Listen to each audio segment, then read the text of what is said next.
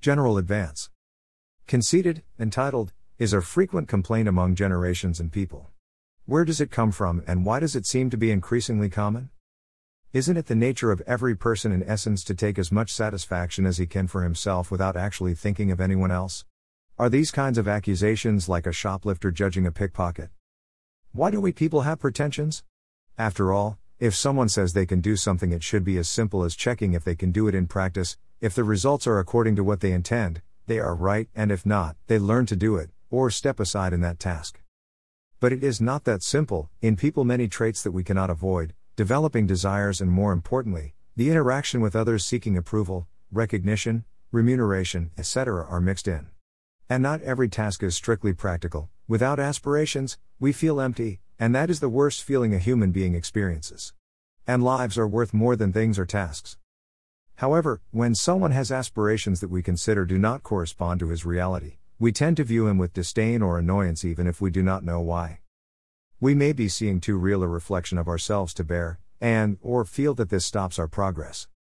We all know that someone full of himself by definition is unable to advance to another state. No one moves if he feels that he is full and satisfied where he is, and may even hinder those around him from advancing as well. We also know that a person in that state seems to lack the ability to evaluate himself. And who tells us that it is not us when evaluating him who are being conceited or entitled? Our nature is such that we tend to use all kinds of arguments to manipulate and keep everything, get rid of what we do not like, clear our way to what we want, associate to harm someone and defeat him, and then continue the struggle between those associated. All judgment and action is biased towards personal gain in some way. In each one. When this somehow enters our field of vision, it becomes a trait that no one seems to be able to escape. However, we see it as a hindrance rather than a beneficial trait. To the extent of wondering what is it for? Wouldn't it be better for people to be born with full awareness of what we can and cannot do, what corresponds to us, do it and that's it? No drama, no comparisons, no conflict, etc. After all, having to endure someone whose self-evaluation does not correspond with the evaluation of the majority of those around him makes our processes slow and embitter the lives of many. In addition, there is always the counterpart that we do not want to see, who assures me that I am not the one who is interfering and pretending. That fact is key. Recognizing all kinds of attitudes as harmful indicates that they are also contained in yourself, and, in turn, the need to get out of yourself to try to make an objective evaluation indicates that it is a general trait. In reality, the fact that these attitudes are presented is always the fault of the whole environment and of the values that predominate in it. And progress has to be everyone's, or the part that is behind will remind you of it with all kinds of attitudes. Real advance is always general. That could explain why we are built in this way. If we see more and more examples of arrogance and entitlement in our world, it is because humanity has always been and is more and more pretentious.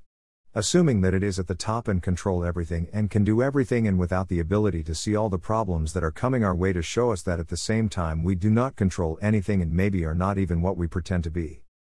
In essence, no one can deny that the way nature and everything around us is treating us is quite humbling. It tells us that in terms of satisfactions, it is time to abandon the old game and leave no one behind. If we want peace and quiet, the entire human environment must be at peace and satisfied, each part in its own way. Our aspirations for material things and even honor or knowledge have already reached, in general, a limit at which they are losing their flavor. The masses' claims for equality and survival may turn violent and global. If it happens that way, all popular revolutions and authoritarian regimes in history will be child's play in comparison. Or, gradually all the enthusiasm for acquiring things will generally be lost, returning to the basics and reasonable conditions of comfort for all. And replacing the current direction of our aspirations with a direction towards being within an environment increasingly satisfied and receiving more and more pleasure, but of an upper kind. Only in this way would we reach a definitive state in which it would be resolved and would take new shapes each time. More useful and enjoyable forms of what we now perceive as competition, spoiling, exploitation, and terrible attitudes, mostly involuntary and unconsciously performed. The matter of complementation and collaboration for the normal sustenance of people and for the search for greater satisfactions would cease to be a problem. We could even discover in a general and individual way, more forms even for ourselves.